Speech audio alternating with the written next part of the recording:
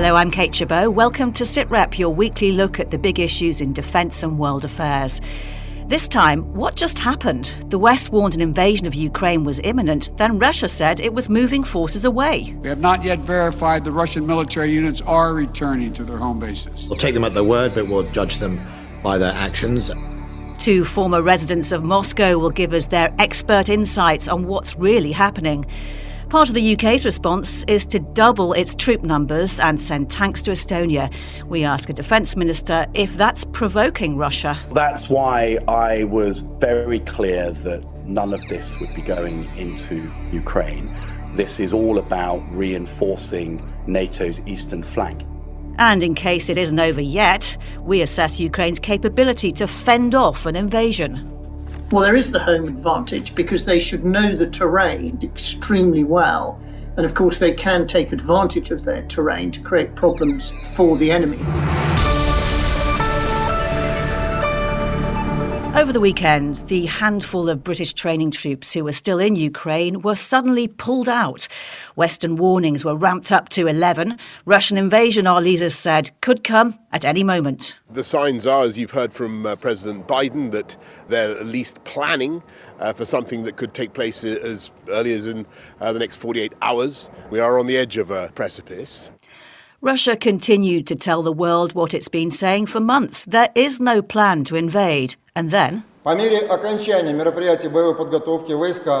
Tuesday morning, a Russian Defence Ministry spokesman appeared on Twitter and YouTube announcing some of the tens of thousands of troops on manoeuvres close to Ukraine had finished their combat exercises and would be heading back to their bases. Another official Russian video swiftly followed, showing armoured vehicles being carried away on trains. On the other hand, the intelligence that we're seeing today is still not encouraging. We've got Russian field hospitals being constructed, more battalion tactical groups actually being brought closer to the border with Ukraine, according to the intelligence that we're seeing. So mixed signals, I think, at the moment. The Western view seems to have settled on, at best, a sliver of very cautious optimism. Armed Forces Minister James Heappey. I don't know that on the ground anything has changed at all, and that is the point that the President of the United States, the Secretary of State for Defence, and many other Western politicians have been making. Obviously, we want to take the Russians' word in good faith, and so people are cautiously optimistic, but we need to see military hardware moving away from the border before I think anybody really starts to let their guard down. And you seem so certain an invasion could be 48 hours away just a few days ago. I mean, how can you be uncertain as to what's happening now? Well, in fairness, I was never certain around a date. What I was saying, that the conditions are set. All of the key enablers that Russia would need to mount an invasion have been in place, all of the artillery, the missile systems, the planes. So actually what I was saying is that it could literally happen any minute and with no further warning.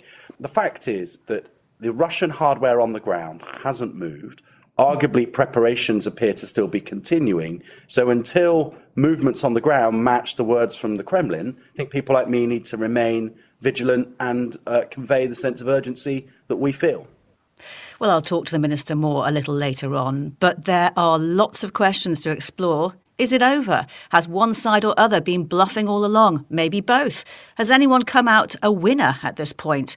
Well, with us are the former UK ambassador to Russia, Sir Andrew Wood, the journalist Mary Dejevsky, who has been both Moscow and diplomatic correspondent for The Independent, and Professor of Defence Studies, Michael Clark.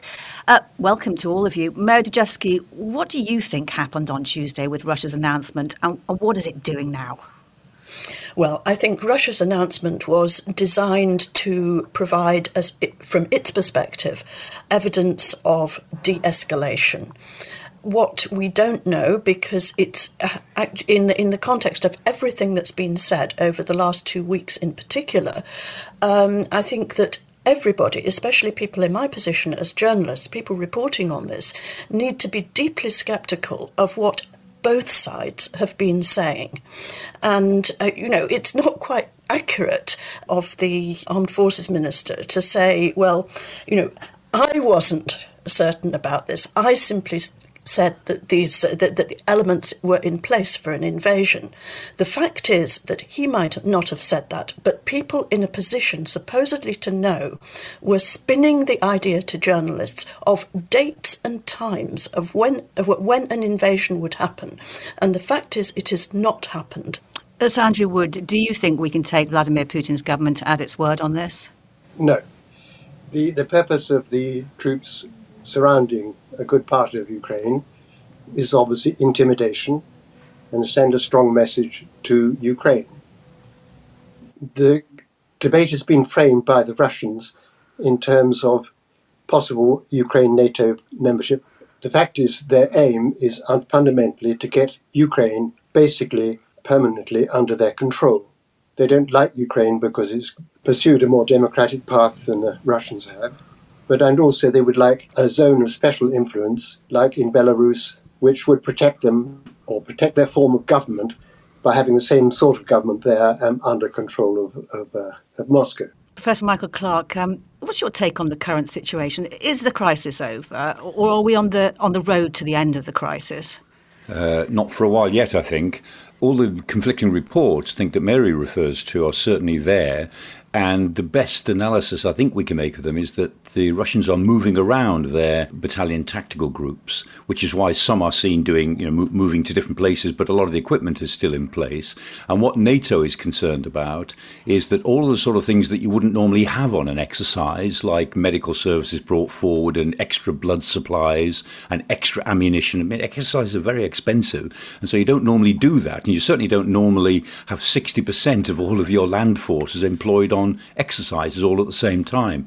So clearly the Russians are not just exercising, and there's no real evidence yet that they are pulling back. On the other hand, it looks as if the Russians are looking to create a sort of long-term issue to keep a certain amount of military pressure up around Ukraine while they pitch for a complete resetting of the post-Cold War order after 1991. And that's what's at the back of all of this. And Ukraine is being used as a bit of a hostage to it. So I think we've got to expect this to carry on probably throughout the months of the rest of this year in one form or another. Mary, I just want to pick up on something that you mentioned about the spinning of the date and the time of this potential invasion that never happened. What do you think those spinning wants to get out of it, if we assume they were? Assuming that they were spinning, it's very hard to see what they can get out of it, because other than extreme alarm. And I think it's incredibly to Ukraine's credit and to the credit of President Zelensky that Ukraine is almost the one country here that's refused to be panicked by what I would call disinformation that's been going on both sides. So Andrew Wood, how would you judge the current state of the crisis? I think this is a long-term effort to keep Ukraine worried. It's also a reflection of the dilemma Putin has set for himself. I don't think the people of Russia either want war or would relish the fact if they were in fighting with Ukraine. So it's a waiting game in a sense. Well, NATO clearly isn't terribly reassured by what Russia said this week. Defence ministers meeting in Brussels announced yet more troops and military hardware will go to the alliance's easternmost members, exactly the reverse of a key Russian demand. Britain's contribution includes doubling its troop numbers in Estonia and sending Type 45 destroyer HMS Diamond to the region. Armed Forces Minister James Heappey again.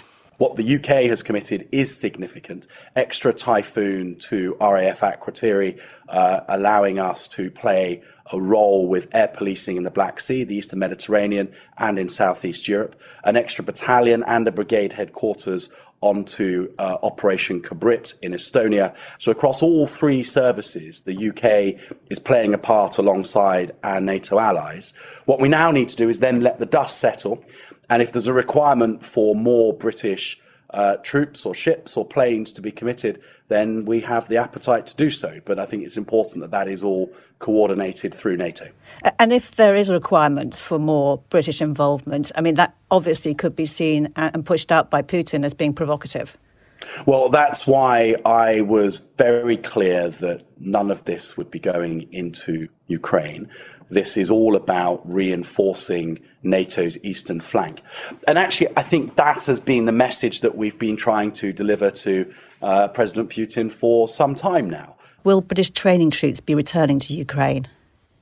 Far too early to say because, as I've said a couple of times, fundamentally nothing has changed on the ground. The threat of violence is exactly the same today as it was 4 days ago, so far, far too early to be saying whether this genuinely is all over, let alone making any judgments about returning British training troops. OK, so what conditions do need to change on the ground for British training troops to go back? Well, I think the very obvious thing would be that the Russians turn around and drive away. We cannot, will not be part of a conflict in Ukraine. If we were, there would be a risk of escalation that would drag in the rest of NATO that I don't think is acceptable for anyone. And equally importantly, it would simply deliver the pretext that President Putin wants to show that NATO has ambitions for Ukraine. So once the Russians are moving away from the border, then I think we're in a place to look at whether we can restore the mission. For the time being, given that the Russians aren't moving away from the border, we have to remain on the trajectory that we're on at the moment.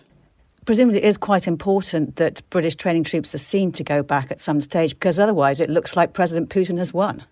Oh, I would agree with the premise of the question. Absolutely. It's just too early to be saying that we will definitely be sending them back and to give you any indication of a date. But it is the hope. Well, completely. More than a hope. It would be the expectation. But once the conditions are met for UK troops to be able to return in a less febrile security atmosphere, we will get them back there as quick as we can. It's just right now I see no sign of the security conditions changing. I just hear some words that give us cautious grounds for optimism, but nothing more. Armed Forces Minister James Heappey. Sir Andrew Wood, if you were still ambassador to Moscow, what would you be saying to Whitehall about doubling forces in Estonia and the idea of sending military trainers back to Ukraine when we're appealing for de-escalation? I don't think sending more troops to Estonia has anything to do with de-escalation. Estonia is not a threat to Russia. If there's a threat, it's a threat in the opposite direction, that is to Estonia from Russia. But I think what's important to remember is that it's one person, essentially, who will take the decisions on this, and that is President Putin. He will have to make a decision one way or another at some stage. But at the moment, there's some use to him in spinning it out. You say that sending more British troops to Estonia is not escalating the situation, but the way Russia sees it, it perceives NATO troops on its borders as a threat. Well, they would say that, wouldn't they? They see everything a threat. The whole world is a threat to them. And it's particularly prevalent if you're locked up in a bunker or locked yourself up in a bunker like Putin. They do have their worries, but I do not think objectively there is any worry whatsoever of Estonia invading Russia. Mary Dejevsky, Vladimir Putin must have known all along that NATO's response would be to reinforce its former Soviet members. It all started after the invasion of Crimea. So how's he going to take this? Well, I think that people are really almost perversely refusing to listen to what Putin has been saying and what Putin's been doing, because right from the beginning of all this, he's been denying that Russia had any intention of invading Ukraine. His reward for this was extraordinarily patronising advice from Britain and various other people saying, well, Putin really has to realise the cost of getting involved in a war in Ukraine. I don't think Putin has the slightest illusion about the cost of Russia getting involved in a war in Ukraine. My view would actually be that getting involved in a war in Ukraine would potentially be the greatest threat to Putin's position as Russian leader, that a war would be unpopular in Russia, incredibly unpopular if there were casualties, which there would likely to be. You're looking at reviving memories in Russia of Afghanistan. And I really don't think that Putin, as leader, could survive a messy war in Ukraine. And I'm sure that Putin knows that. He doesn't need advice from the British and the Americans to say, oh, don't do that. So, Andrew, are we guilty of having been patronising towards Vladimir Putin? No, not at all. And you don't put a lot of troops around a country without that country being threatened and being meant to be threatened. Russia has been at war with Ukraine in a general way and in a very particular way since 2014 and has been putting pressure on Ukraine for a good 20 years to come under Russia's umbrella. Michael Clark, you've talked in the past about British forces in Estonia simply being a tripwire. Does doubling their number change that? Is it militarily significant? Well, it makes it a thicker tripwire. And the real purpose of this is reassurance and also to show everybody, ourselves as well as everyone else, that reinforcement is possible. The troops, another 850 troops are going to Estonia. Challenger 2 and AS-90 artillery is leaving from Senilaga to go up to Estonia. HMS Trent and HMS Diamond are going to cruise off Estonia. All of these are effectively symbolic, but the point is, if NATO has to prove that it could reinforce, 100,000 troops into the north of Europe or 100,000 troops into the south of Europe at some time in the future, the fact that it has battle groups in those countries is significant, showing that NATO is not passive and that if it needs to, it will react. That's really the message here. Mary Dejevsky, I wonder how the citizens of Russia view what's going on. Would they see what's happened over the last week as a win for President Putin? That's very, very difficult to judge. The mood in Russia is very hostile to any new war, and in particular to any war with Ukraine. I think there's been quite a degree of sort of amazement at the accusations that have been flying from the US and the UK, because they simply don't recognise that. And okay, that is because of their, the way their media has been presenting this in a very different way from the way we have. But if we just go back to the reinforcement of British troops outside Ukraine, there is no way that most Russians would see that as anything other than an aggressive move. And I think that, Sir Andrew's referred repeatedly to the number of Russian troops supposedly surrounding, or not quite surrounding, Ukraine. But I don't think the idea should be completely excluded that from Russia's perspective, those troops are seen as defensive. They've watched as Western countries have been pouring in military hardware, what the Americans have called lethal aid into Ukraine, and see the possibility of a NATO-backed, if not NATO-led, operation against Russia using Ukraine as a forward base. Now, you can say that is absurd. That is totally unrealistic. It's not completely unrealistic if you're sitting in Moscow. Well, there are Russians and Russians. Of course, that's the propaganda, and some of them will believe it. But the idea of our invading Russia is obviously lunatic.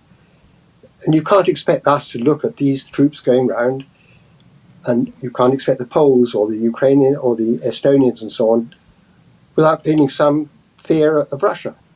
And Andrew, you know how hardball diplomacy works. Could the West have been bluffing with its warnings of an imminent threat, trying to force Russia's hand, use the bathroom or vacate it, to give a polite metaphor? No. Again, the person making the decision is Putin. The people around him will say what they're meant to say, but you cannot rely on it for truth. When he says we're not going to invade, maybe he means we're not going to invade tomorrow. Maybe he does mean he doesn't want to invade, but he may have to. But there's no question but that he has set up the possibility of doing it. We have not. Mary, you said earlier that the problem is that the UK, the West, is not listening to Russia when he says that. Do you believe him then when he says he has no intention to invade Ukraine? Well, I think two things about that. I think you should at least listen. Preparing for the worst and hoping for the best is obviously the best approach. But I don't think you should exclude the fact that Putin means what he says.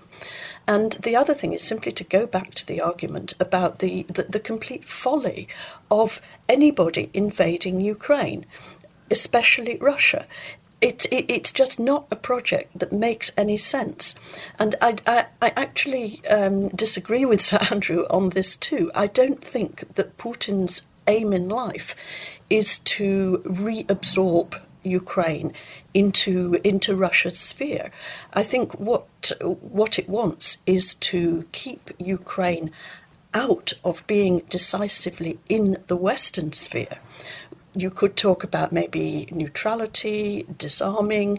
There are all sorts of paths that would be less than Ukraine joining NATO. Michael Clark, where we're at today, how do NATO and its members come out of this? On the one hand, countries have been a long way from unified messaging. Russia gets to make the charge of humiliating debunking of war propaganda. On the other, NATO still managed to stand firm and say it stared Russia down.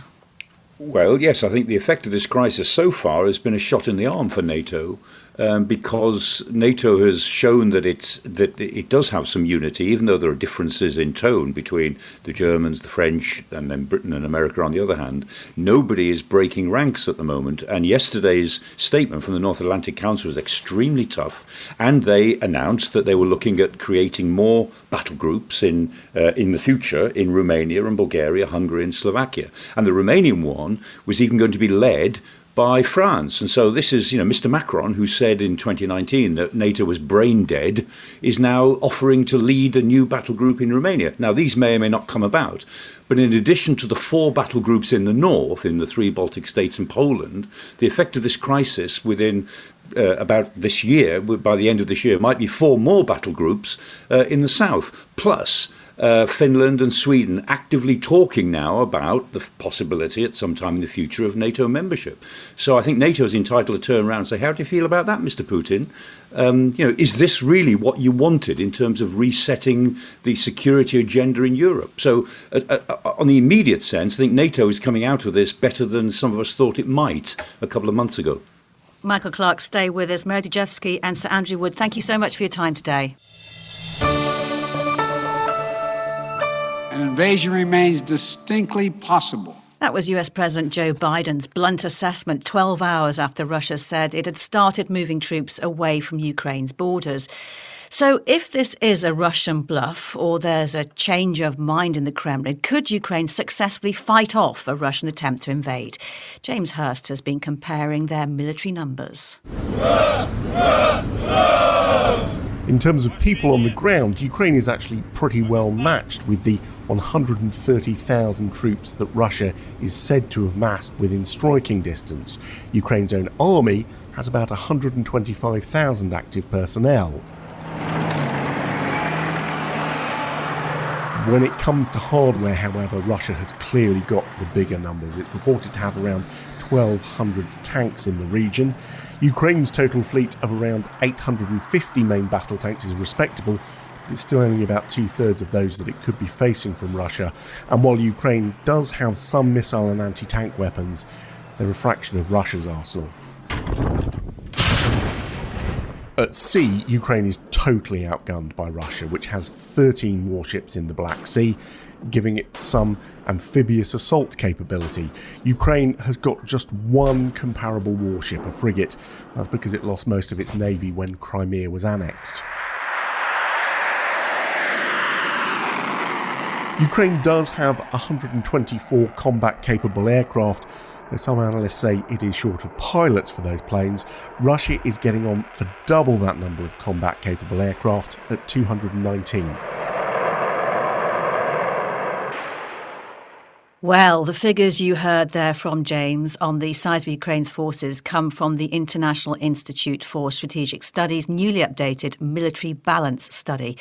Brigadier Ben Barry is Senior Fellow for Land Warfare at the IISS. How would he rate Ukraine's chances if it faced invasion? I think it would find it very difficult. It's not necessarily impossible, but the Ukrainian forces would have to have a much higher degree of tactical effectiveness, morale and training and a better strategy and a better operational level plan than the Russians.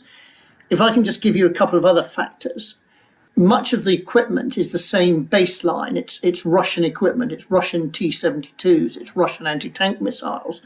But by and large, the Ukrainian equipment is less modernized than the Russian equipment. There's also an inconvenient truth that the Russians know and understand this equipment. So, for example, they'll know very well how to jam Ukrainian radar or decoy Ukrainian anti-tank missiles.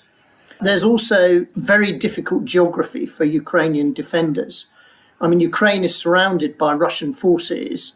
Think of a clock face from 10 o'clock right round to about 7 o'clock. It's surrounded. Defending against that is actually a pretty tricky task because the attacker has the initiative and the attacker can attack from all points of the compass in that arc.